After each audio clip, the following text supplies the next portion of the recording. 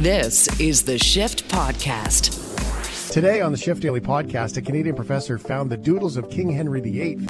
Micheline White, who teaches English literature at Carleton University, tells us about her incredible discovery and gives us never-before-seen insight into the minds of one of history's most infamous monarchs. Hackers are taking advantage of the wildfire situations across Canada. Hank the Hacker has tips on how to stay safe and how to avoid their scams. And are you okay with Fire Festival and double doubles? It's all in the Shift Daily Podcast.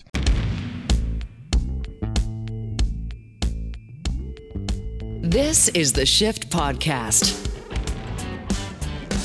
Off with his head.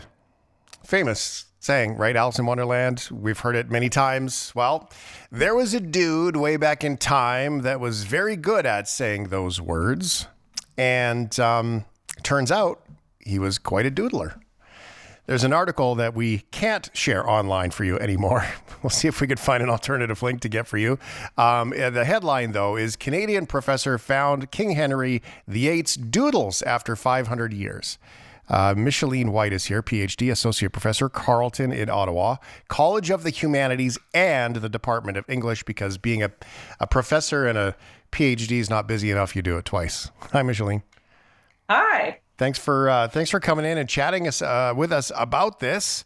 I'm sure the off with his head thing is an old joke by now, but you had asked me before we got going here how we found out about your discovery, and I just have to ask, how did you find your discovery in this? Because this is quite amazing. I'm assuming you weren't just thumbing through Indigo. No. So, it's a fun story. So I'm as you said, I'm a professor of Renaissance literature in a Great Books program at Carleton. And my research area has always been on women writers of the Renaissance. And so for about 10 years, I've been working on Henry VIII's last wife, Catherine Parr. Mm-hmm. So some of your listeners may, if they've seen the musical Six, or if they've watched the Tudors TV show, mm-hmm. they'll know that Henry VIII's last wife was Catherine Parr. And one of the things that's so unique about her is that she was a writer. So during her life, she published 3 different religious texts. And I'm a, literature professor. And so I was very interested in her writing, her own annotations in books and her writing. And I learned during the course of my research that she had special gift copies made of her first book, which was a prayer book. And I'd read that there were these deluxe gift copies. So I was very curious. I wanted to see these. What do they look like, etc. And I learned that there was one in a library called the Wormsley Library, which is a private library.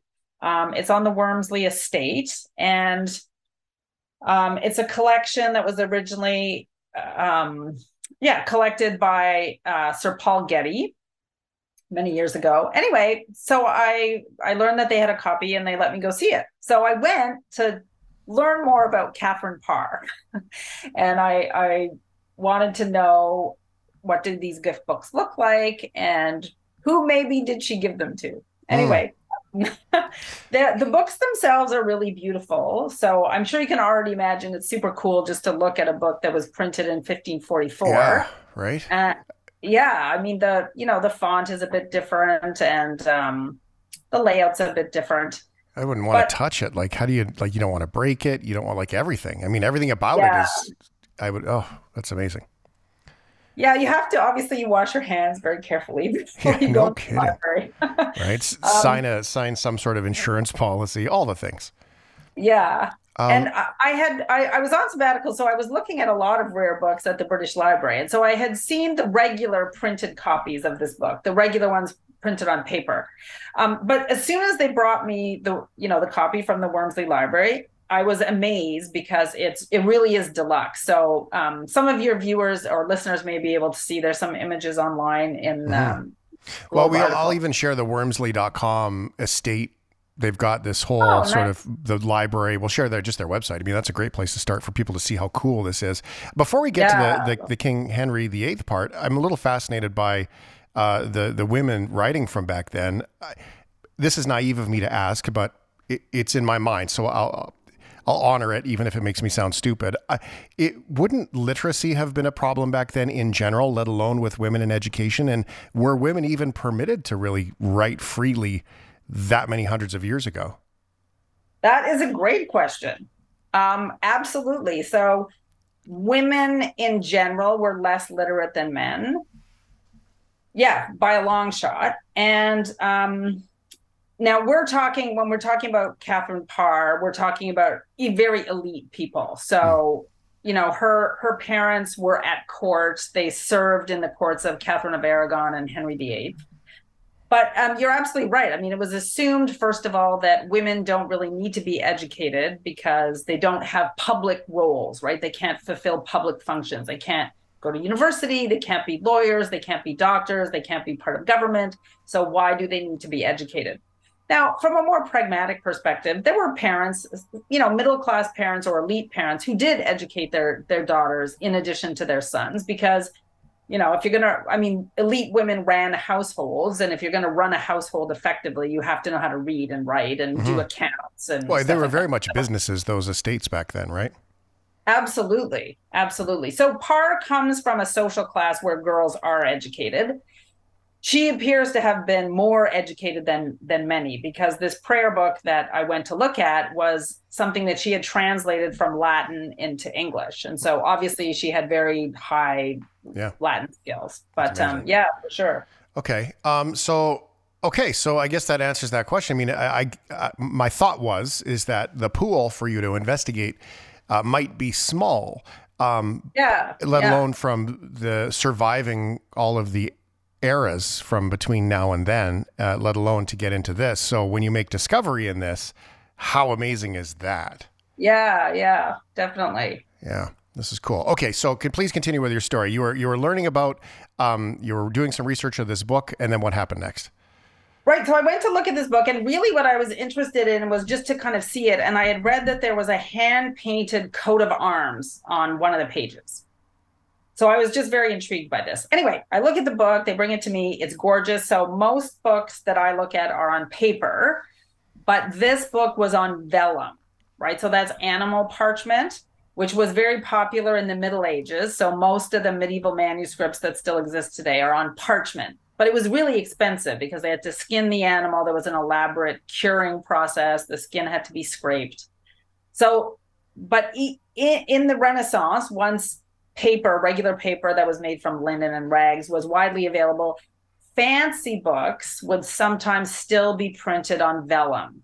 And it was way more expensive, but it was a sign of prestige. Mm-hmm. So you can actually, when you're touching the page, you can tell that it's vellum because one of the sides is rough, the side where the hair was on from the animal skin. So you can amazing.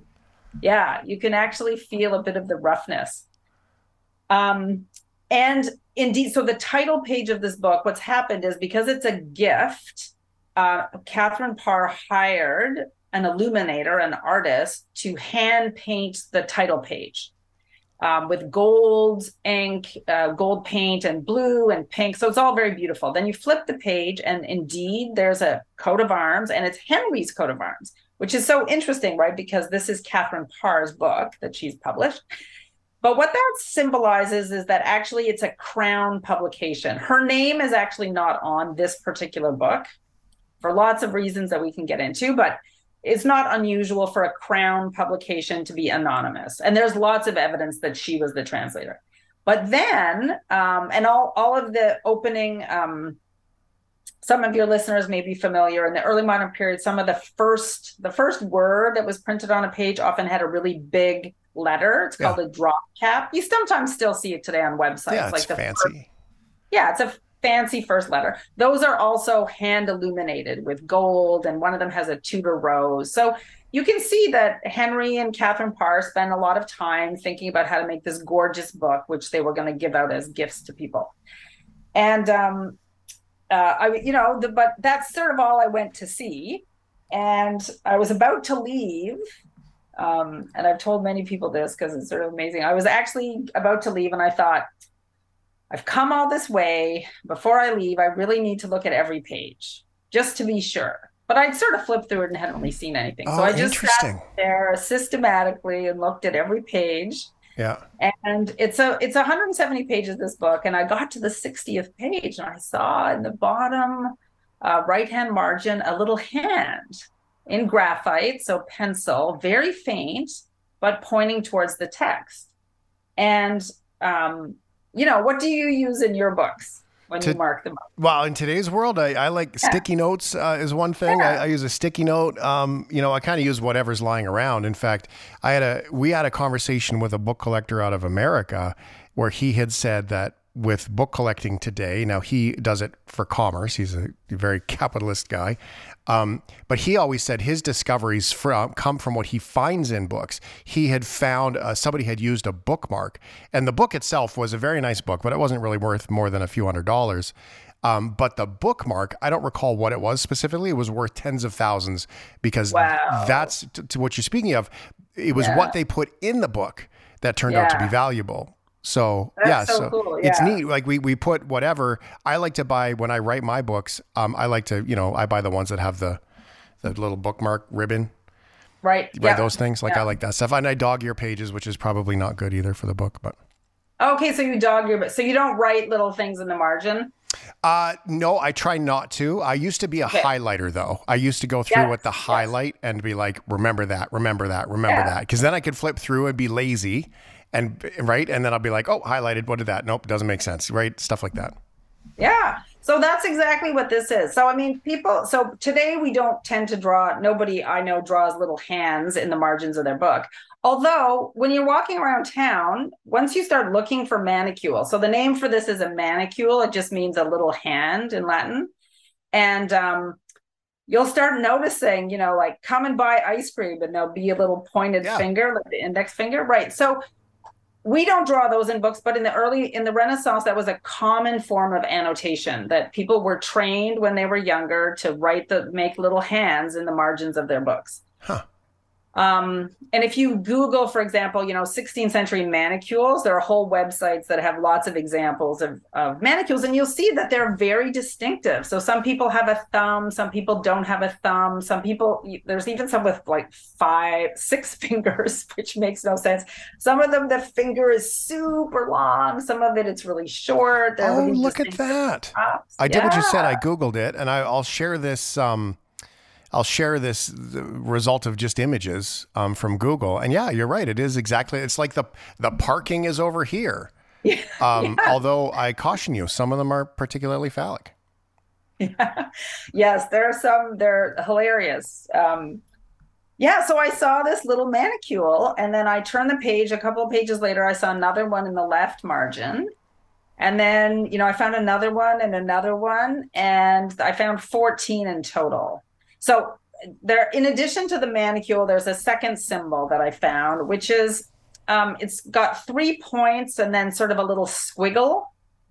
Another scholar referred to it as a tadpole. It sort of looks like a tadpole, or it could be called a trefoil. Again, lots of people made this marking in books. So it's sort of like 3 points and then kind of a squiggle.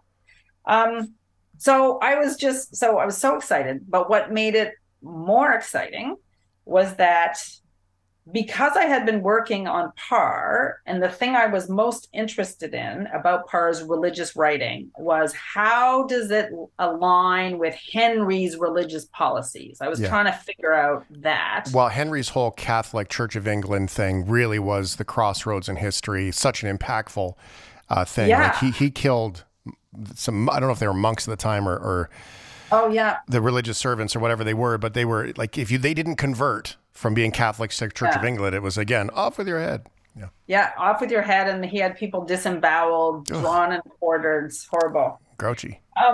So because I was so interested in figuring out how Parr's writing aligned with Henry's vacillating religious policies, I had actually that week been looking at Henry's marginalia, his annotations in other books at the British Library. So when I saw these ones in the Wormsley book, I immediately thought those really look like Henry's, just because that's what I was doing, right? So I was speechless. I mean, I thought, I came here to look at Catherine Parr's book to figure out maybe who she gave it to as a gift. And then I think I've figured out that she gave it to Henry and he wrote in it. Micheline White is at Carleton University. She found a book in England that had King Henry VIII's doodles in it. So you went back, you found the book, you thumbed through the book, you found these extra pages. What's the lesson that you learned? So always look at every page. Always look at every page. So what's your takeaway then as a person who studies this? Was he reading the book to review the book? Was the gift to him a book and he was just pointing out things that he liked?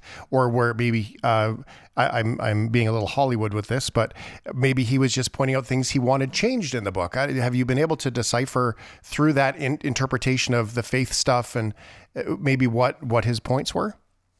Yeah, I mean, I would say that if you look at the passages that he's marked up, they're not all over the place. In fact, they're quite concentrated on two main issues. So they were clearly, so I think it provides just sort of insight into what he was thinking about at a certain juncture in his life. Now, some of them are in pen and some of them are in ink. So it's clear that he marked the book up on two occasions, but he's interested in two things. One of them is he's anxious about his physical suffering. So he puts two manicules beside passages that are about physical suffering. So one of them, I'll just read this. He marks up this passage, "Take away thy plagues from me, for thy punishment hath made me both feeble and faint." Now we know this is really interesting. And another one is about stop punishing me, turn your anger away from me. So this is really interesting because we know that he was very ill at the end of his life, right? The entire time that he's married to Parr, he has a rotting leg, basically. He's been injured. His legs are in such bad shape that he's in a war aligned with the Holy Roman Emperor at that moment. And they don't even want him to go in person because they're complaining that he has the worst legs in the world. So, and he refused to acknowledge this at court, really. No one would talk about his illness. So it's so interesting when you look at these, he's marking passages that are about physical suffering, and he's worried that God is punishing him for his sins, and he's asking God to heal him. So, it gives us a little glimpse into his mindset. Those ones aren't surprising. Yeah. It'd be surprising that he had a conscience after all. Well, yeah, it's sort of interesting to see him. We think of him as being very confident, and ruthless and arrogant and tyrannical, but he's obviously here having bouts of uncertainty in any case. Yeah. Some sort of reconciliation on it anyway. Yeah. Yeah. I mean, and the other theme that he's obviously interested in is wisdom. So there are lots of passages where he's asking God to make him wise, and he's worried that he's gone on the wrong path. So I'll just read one of those. He says, let thy spirit teach me the things that be pleasant unto thee, that I may be led into the straight way, out of error, wherein I have wandered over long. Right? So interesting. He's worried that he's been wandering on the wrong path, and he wants God to put him on the right path. Again, if we think about the last couple of years of his life or the last year of his life, this makes sense. It resonates with his situation. So he knows he's dying. His son is 9. He went to so much effort to try to get male heirs, right? Killing, as you mentioned, several people who were in his way. And, his son is 9. He's a minor. So Henry's worried about setting up a regency council. He's probably worried, is he doing it right? Has he structured this regency council correctly? The council itself is riven with factions. So there's the more reformist side, and then there's the traditional side, and they all hate each other.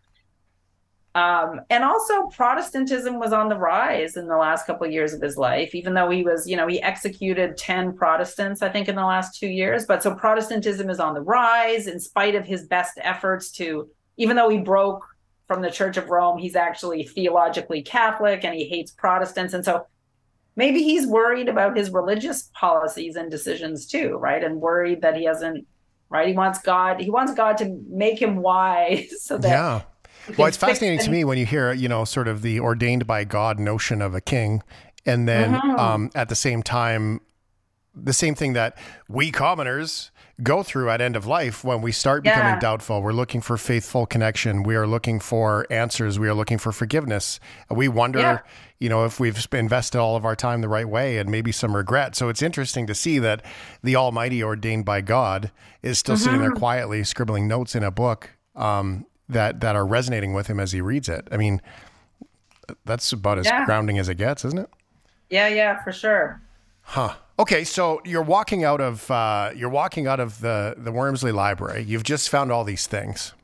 So did you go straight to the pub for a drink, or I'm curious because you must have been on cloud nine at this point. I mean, here's what I'm assuming, Micheline. I'm assuming that you're speaking a million miles a minute. You probably call 7 people. You are going straight to back whoever you're traveling with your partners or by yourself or wherever you were, and that this is. I mean, to me, this would be off the charts discovery and part of, you've invested your life in this. This is the path you've chosen.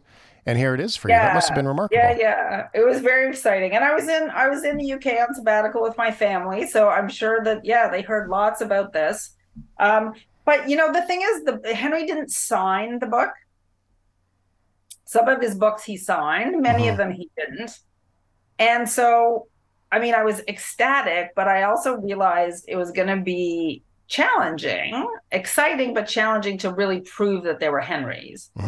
So I spent a lot of time, because when I saw and I even had to sort of pull back a bit, like take a deep breath and say, I think they're Henry's. They look like Henry's to me, but I also, I didn't have images from the British Library with me. Right. So, then I was like, I have to take a deep breath. I have to admit that maybe or I have to accept that they might not be Henry's. Like, I need to embark on a project to prove this. So I spent a lot of time, as you can imagine, in the years after that. So I took hundreds of pictures of manicules at the British Library that people agreed were Henry's. And then I just compared them very rigorously to the ones in the Wormsley Library. So the size is the same.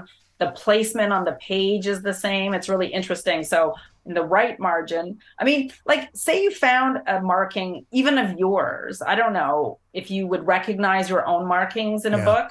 Is your style? I think so. Yeah, probably. The way I shape an arrow or color in the arrowhead, the way that I circle things, certainly the way that I initial things. Yeah. Yeah, I'm kind of a double underline guy. I think you would recognize it. Right. So what I had to do was prove that, the ones in the Wormsley were the same as the ones in these other places. So you start to notice these similarities. So all the little hands that he drew in the right margin are all angled downwards at about 35 degrees. Really interesting, right? I was measuring, I had protractors and all this kind of stuff. That is very nerdy of you. I will give you credit. Well done. The ones in the left-hand margin point upwards. It's interesting. So the ones in this always pointed down and these ones always pointed up. And I think it had to do with just the way he drew it, probably starting at the top. If you're right-handed, that makes sense because that's kind of the way your hand naturally goes. Yeah. I'm trying to pretend right now to do it. Interesting. Yeah, and to go the other way is backwards for my right hand. Yeah. Yep. So that's how we did them. And then there's this really distinctive, around where his wrist would be. If you look online, some of those ones you saw, people often drew these sort of elaborate cuffs, right at the wrist of the manicule. So his is very distinctive. It's 2 lines that always curve towards the left and then they meet in a point. And unfortunately, in the Wormsley volume, at some point, probably in the 19th century, the book was cropped a bit. People used to do this. They would crop the pages. I don't really know why. But so some of the cuffs have been cropped. They're just not there anymore. The pages were narrowed. But the ones in the left-hand side, there's some really good cuffs. And then the size. So I measured the size of them. And so then I could really celebrate once I'd come to the conclusion that they were Henry's. That's cool. That is cool. It's so neat to see that, I guess the reality of it all, personality of it all, and to find evidence of it and be able to verify it as best you probably can. That's neat. Do you think that this sets a bit of a tone forward, kick a ball downhill, I guess, of trying to discover things and I mean, I suppose that you can never thumb through a book again without looking at all the pages now. Lesson learned, right? Yeah. I mean, I've been doing this for a long time. And, over the years, I've found lots of stuff about different women writers that people didn't know about before, or I found new data. I've always loved working in archives and, trying to find new things. This obviously, this is the top. Yeah. I doubt I'll ever find something quite this exciting again.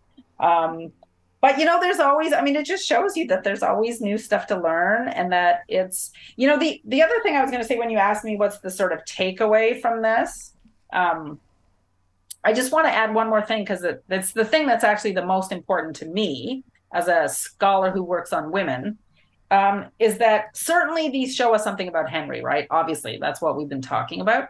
But they also tell us something new about his relationship to Parr, right? Because if you take a step back and just even look at the book, to go back to your question, right? How many women were writers? Well, how many queens were even writers? Yeah. So Parr, like I mentioned, is unusual of all of the queens in having written books. So when you think about what a queen did, queens were very busy.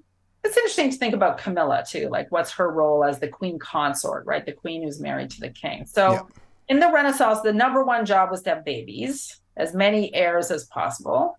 But, queens also, entertained, they ran the household, they patronized lots of authors, they read books, they were usually educated, but they didn't write books, right? So Parr is really unusual in being an intellectual, translating this book from Latin, and publishing her works.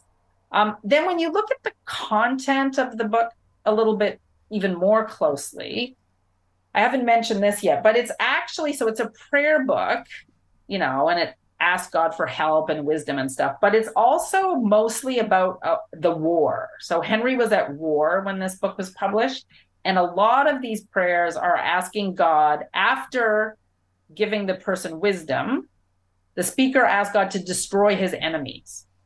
Mm-hmm. So that adds another dimension, right? So Parr has written this book to advance Henry's military agenda. So again, that tells us something interesting about Henry and his attitude towards Parr.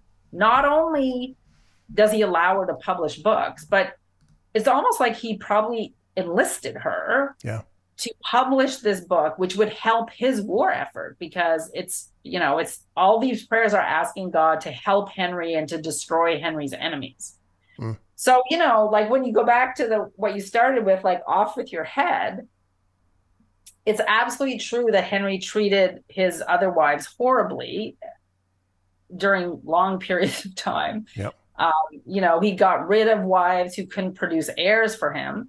But in this instance, we see him, valuing his wife for her intellectual skills. Yeah. Well, it seems to be a bit of a reconciliation of, because there was the one wife that was the whole divorce. That was the whole Catholic Church thing was that, because he liked her, but he just needed a baby. And so that's the one he divorced and sent away. And then, it's interesting to see maybe the context of the notes that you read to us. And I'm only speculating as a non-professional here, but that maybe he got to the point where he found someone who sort of saved him and helped him reconcile all of it. And he trusted that person, right? Maybe. Yeah. So, just when you're holding the book and you see Henry's coat of arms and this deluxe gift copy, it's like he valued his wife's intellectual skills. He got her to write this book for him that's about his war. Then they made gift copies to give out, which is like showing everyone what a brilliant wife he has, and that she's part of the political machinery of the crown. But then, as you said, then he turns to it for his own personal soul searching at the end of his life. So it just seeing the book and then the annotations, right? So he obviously treasured this book that she'd written. He used it for his sort of spiritual accounting. And I almost kind of think one of the things I talk about in my article, it's a little bit fanciful, but I sort of like the idea of Parr giving this book to Henry. But I also like to think of the annotations as maybe it's kind of a gift back to Parr, right? Showing her how much he valued her book. Yeah. Right. Well, the fact that he even read it, I would say, could even say that, right? Yeah, that he read it and that he used it and that he left markings for other people to see. We're going to find a way to share the article because all things meta says we can't, but we're going to try and find a way to do exactly that. Canadian professor found King Henry VIII's doodles after 500 years. And Micheline White, congratulations on the find, on your work. It's so interesting. It makes me even more curious about that time. And this is really cool. Thank you for sharing this time with us. Oh, thanks so much for having me. It was fun. This is the Shift Podcast.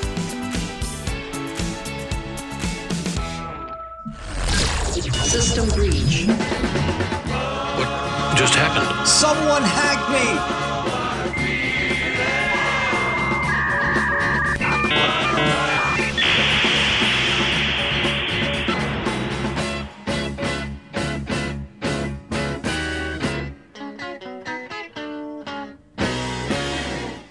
All right, Hank the Hacker is here. He's a white hat hacker. They do security testing, all those kinds of things. And Hank, it doesn't escape me that we are still talking about Facebook the most when we talk about access to people and people getting tricked. Is that a fair ball for you?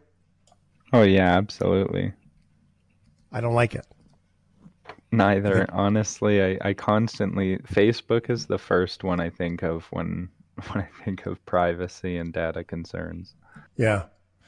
Yeah, okay, cool. So we're sort of on the same page. I mean, is it really Facebook? Is it a lack of policing on Facebook?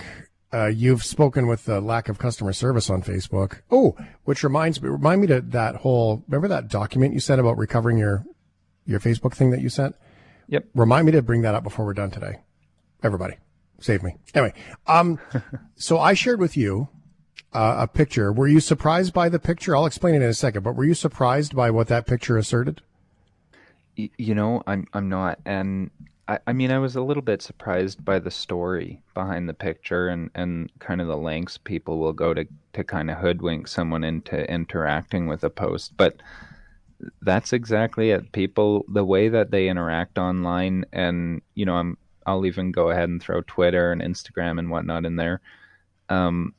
It tends to be the same everywhere, but Facebook is one of the worst at policing things in terms of, you know, modifying a post and then changing it later on once it's garnered a bit of a following. So you can do that. You can edit a post afterwards. So you could go on and start a fight and say, this world is flat, and then have all these people that come on and say, the world is round.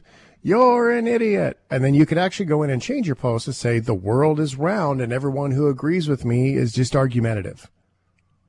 And then all of a sudden, all of the comments right afterwards are people look bad or out of context. And that's what this particular image that I sent Hank looked like. It was a picture of a big St. Bernard and his big fat fluffy head. And it said this dog had been hit by a car, essentially what it was. It was posted to Facebook, and it just said, hey, this dog, looking for help, found this dog on the side of the road. It had been hit by a car in a hit and run. It goes on to say where the county where it was found. I took him to the vet, and he's not chipped. I know someone is looking for him. He definitely misses his family.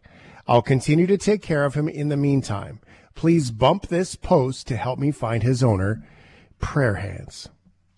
And so what do people normally do? Well, they would share it in their community or whatever. And some of the comments here is what got me. It says, this is a scam. This is what they do because after you share the post about the dog and now it's on your timeline, they will completely change the post from the dog into, say, an ad to their porn link or whatever the scammy McScammerson thing's going on. Do I have that right?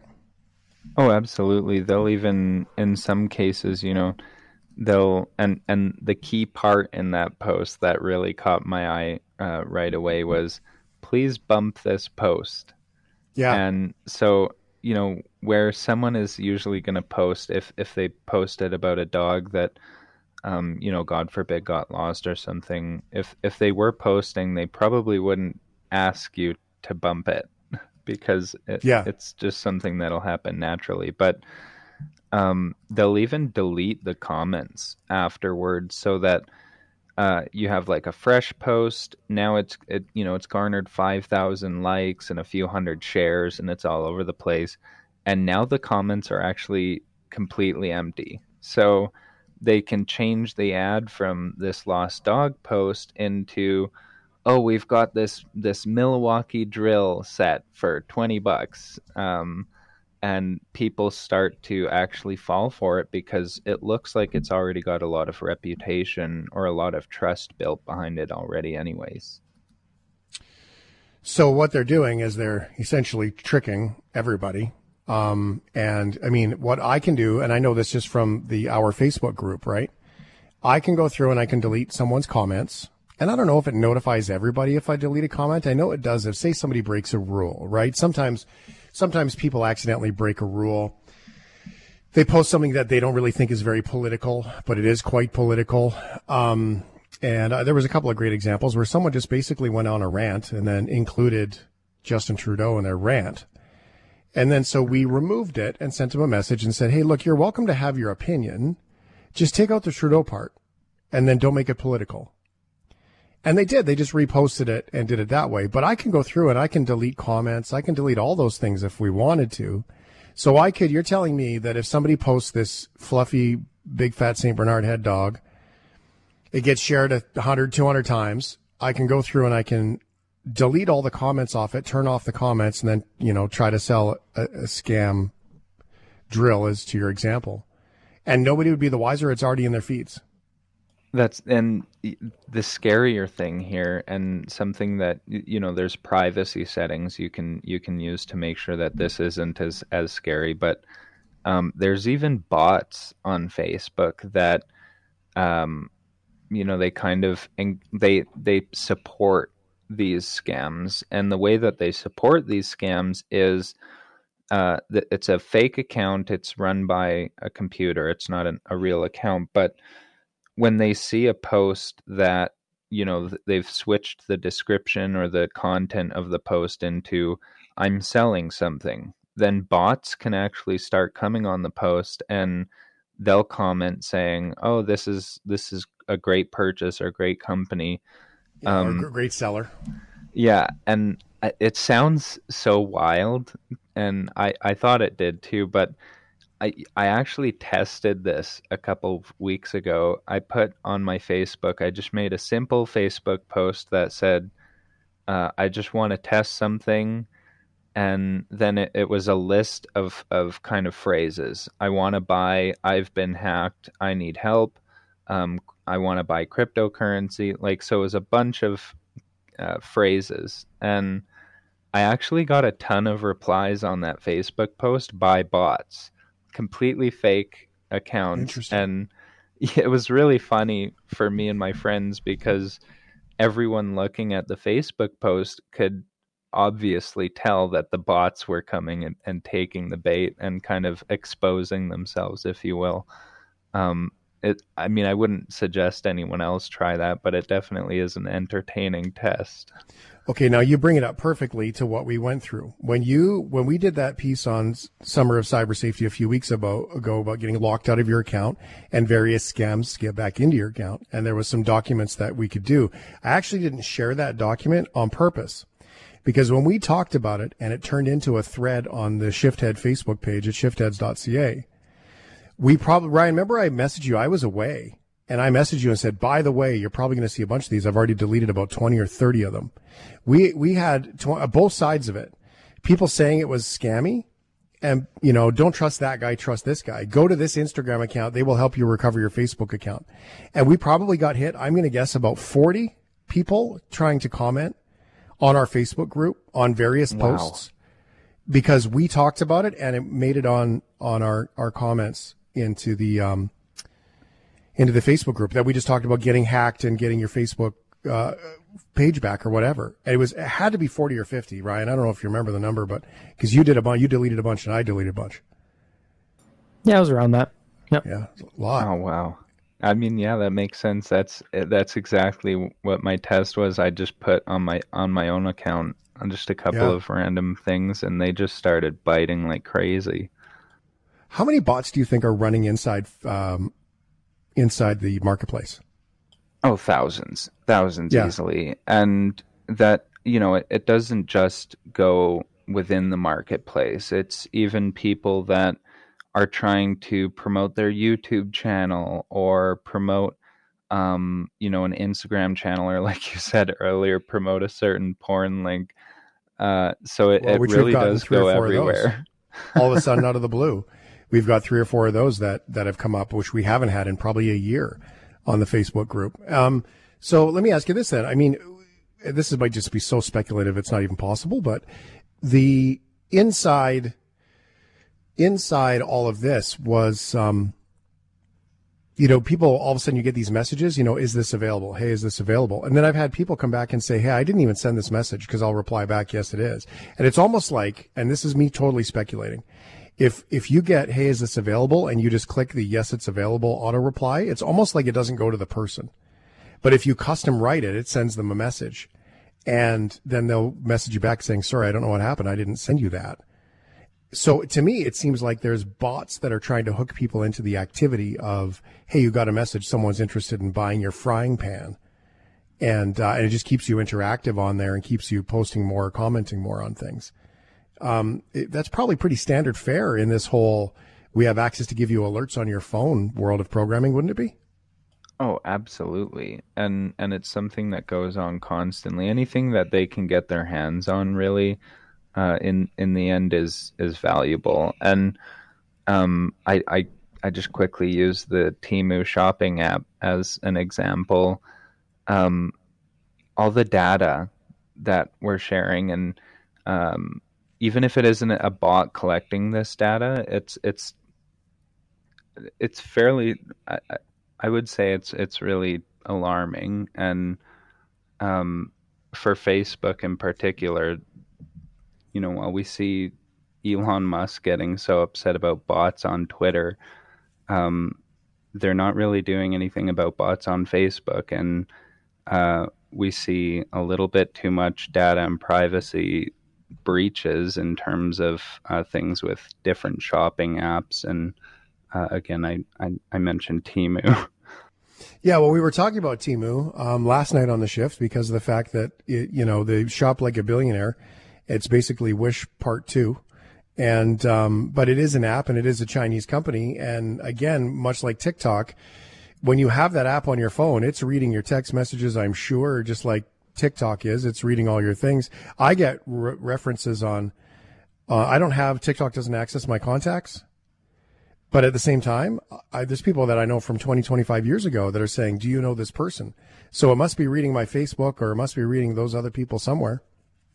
Well, that's exactly it. Is they'll, like, if you use these other apps, and the reason I mentioned Temu is because if you're using Facebook Marketplace and you're in a bunch of different groups on Facebook, and you're also using Temu and whatever else, Shein is another one. If you're shopping on these, they're actually collecting your shopping behavior online as well. And so it wouldn't be, and there's even times or cases where apps can send a message or trigger a message or notification without your interaction. So it wouldn't be completely unlikely for one of these apps or even a malicious bot, for example, to be able to trigger a message and then wait for some kind of interaction. And I always tell people a pretty good way of measuring your susceptibility to being hacked is just your interaction. Your level of interaction on the internet kind of determines how susceptible you are. So if you're doing lots of things and you're sharing lots of information, then the likelihood that you become breached is much higher than someone that doesn't interact as much. Okay. Well, there you go. There's some great reminders about how much that apps do read from your stuff. And be careful what you wish for, or Timu for in this particular case. Very well done. Okay, so when we first met, Hank, you were on Dr. Phil, and you were on Dr. Phil because you had hacked into some various securities. Now, you were doing it not to get into anybody's personal business or personal stuff, but you were trying to do businesses where leaked information was online, and you were trying to let people know what had happened. Turned out, I believe it was a realtor, if I remember this correctly, it's been a minute, that had also used their business name, tax scammy, holy cow, to have their security at home, sort of under their business name, sort of work from home, air quotes. You scared the crap out of the poor dude. But that's how you got in. You just found the information online. You're like, hey, by the way, your information's online. You need to make sure that you change your info. I'm paraphrasing for time. Now, one of the things that's come out of Kelowna with all these fires is people are watching their neighborhoods burn from Ring doorbells. And they're able to look at their security cameras differently as long as the power's still there or the internet's still there and some of those services are still on. They're able to see the status of their stuff. Good or bad that we can see this, because, good that they can see that their houses are still there or okay. But I imagine, bad because you could see that the houses across the street may be burning. Are we getting too much info now with some of these things? What do you think? I was right about to say, if I went on Shodan the other day, and Shodan is kind of like Google, but for the Internet of Things. Anything that's connected to the Internet is likely displayed on Shodan somewhere. And this includes webcams or cameras. So if you go on Shodan right now, or obviously if you know how to use Shodan and you go on Shodan right now, you can see all of the webcams and cameras in and around Kelowna and BC that actually have a live view of this. And so it's startling because you'll see cameras that they were online yesterday, but they're not online today. And these are obviously in areas where the evacuation was happening much earlier than other areas. But it's very startling that, in the middle of such a serious event, you can still see all this data coming out. And I hope everyone is okay over there. Yeah, isn't that the case? I think everybody would very much agree with that. But at the same time, it does kind of speak to maybe the good in that you can see if the fire's coming. Maybe that's not good for us to watch. Maybe these are some of these bits and pieces that we need to, maybe be a little bit more aware of. But it sure is interesting to see where the technology takes us and where it gets us a little bit more excited, I think, if that's the word. But at the same time, it's nice to be able to get a good deal on buying something online, but at the expense of what? Are they taking, if I go and I agree, like you have to understand, put this on context. All four of us here on this Zoom call and on this radio show right now, I have your personal information in my phone, right? Like I've got Jono's number, I've got his email address, I've got that info. I've got Ryan O'Donnell's info, his shoe size, everything. Birthdays are on there, guys. I save your birthdays in there. Hank, your stuff is in there too. And if I go and I sign up for TikTok and I allow them access to my contacts, I have now given them all of your info. And now they have that. And we don't talk about that part. Would you want to be my friend anymore if I was recklessly sharing your crap? Like, by the way, they know your mom and her maiden name and your birthday because of my contact card. That's legit, right, Hank? I hate to say this, but I'm immediately thinking of like a Chinese social credit rating, but in terms of how safe are your friends to be friends with online? Yeah. And that's very Big Brother of you, mind you. I immediately jump to, and because you're saying when things become discounted or when things are free, you generally tend to be the product. And so some things, like there's some steps that you can do if you do have to use Temu or other apps like that for shopping. Again, I'll repeat this all the time, but two-factor authentication and VPNs. But especially for shopping apps, I would consider picking up a prepaid credit card. And like Shane said, I think last week or the week before, you don't have to be entirely truthful about the information you're giving these apps when you sign up. It's okay to say your name is Bob, for example. Oh, I say my name is Shine, actually. And then I always know if I get an email that's addressed to Shine, I know where it's coming from, right? It's coming from something that I signed up for. So I have a friend of mine that does that. They do that when they sign up, say for, I don't know, but what's something you've signed up for? Say Spotify, right? They'll put, Hank Spotify -Fordham. Yep. Right. I immediately thought of him when I saw Timu. I was like, he's set. Right. Yeah. And so so when those things come up, then all of a sudden it's like, okay, well, I know where this is coming from because it says literally where it got hacked in the thing. All right. If you have any questions for Hank, you can get them at shiftheads.ca on the Facebook group. Don't worry. We won't be sharing them and rechanging them and tricking you. We're good there. That's all covered, but you can ask your questions. Summer of Cyber Safety does continue next week. We'll be back at the same time, same place. Thanks so much, Hank. Yes, sir. Thank you. This is the Shift Podcast. Are you Okay. Are you okay with? Share your thoughts, 877-399-9898. First one is, are you okay with? Brian said that he loves KD, but doesn't put ketchup on it. This text comes in. I add a dollop of Cheese Whiz to my KD. You okay with that? Look, coming from a guy who just ate a Cheese Whiz bagel, I don't think I'd put that on my KD. It's already saucy enough. I don't need to add that to it. Interesting. Mm-hmm. Very interesting. Yeah. Very picky. Resolved.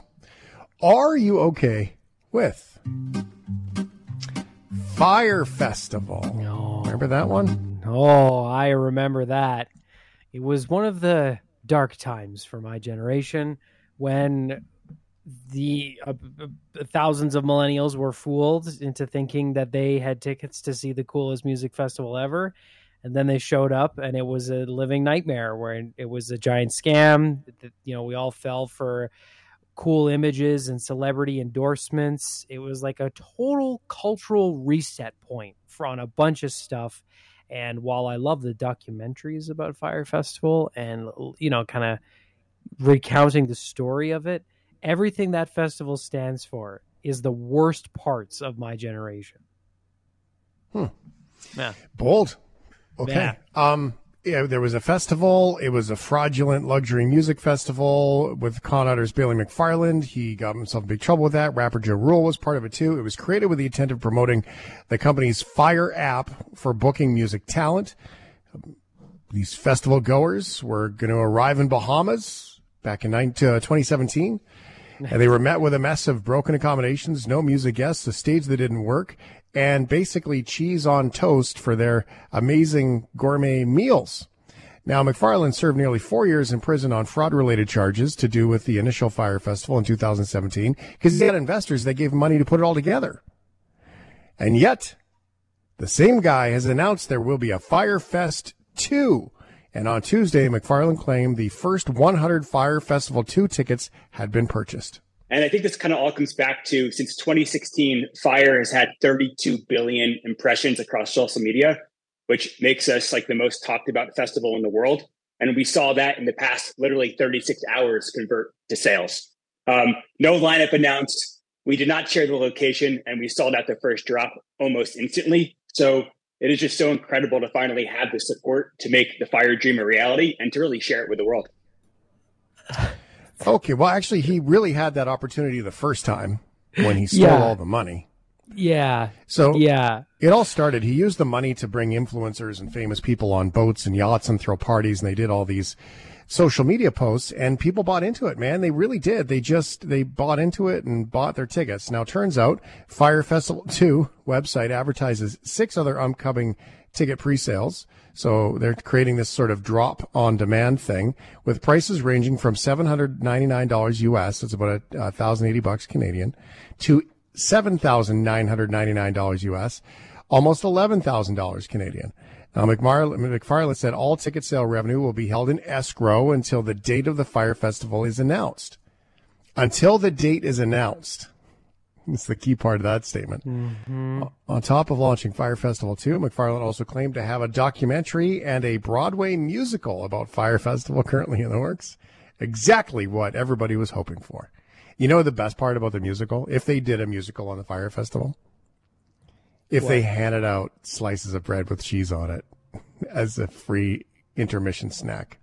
I would imagine there's an entire musical number where someone's dressed up as a piece of toast with cheese on it. Like a fever dream. And then they wake up and it's a real nightmare. Yeah. People didn't know how they were going to get back from the island.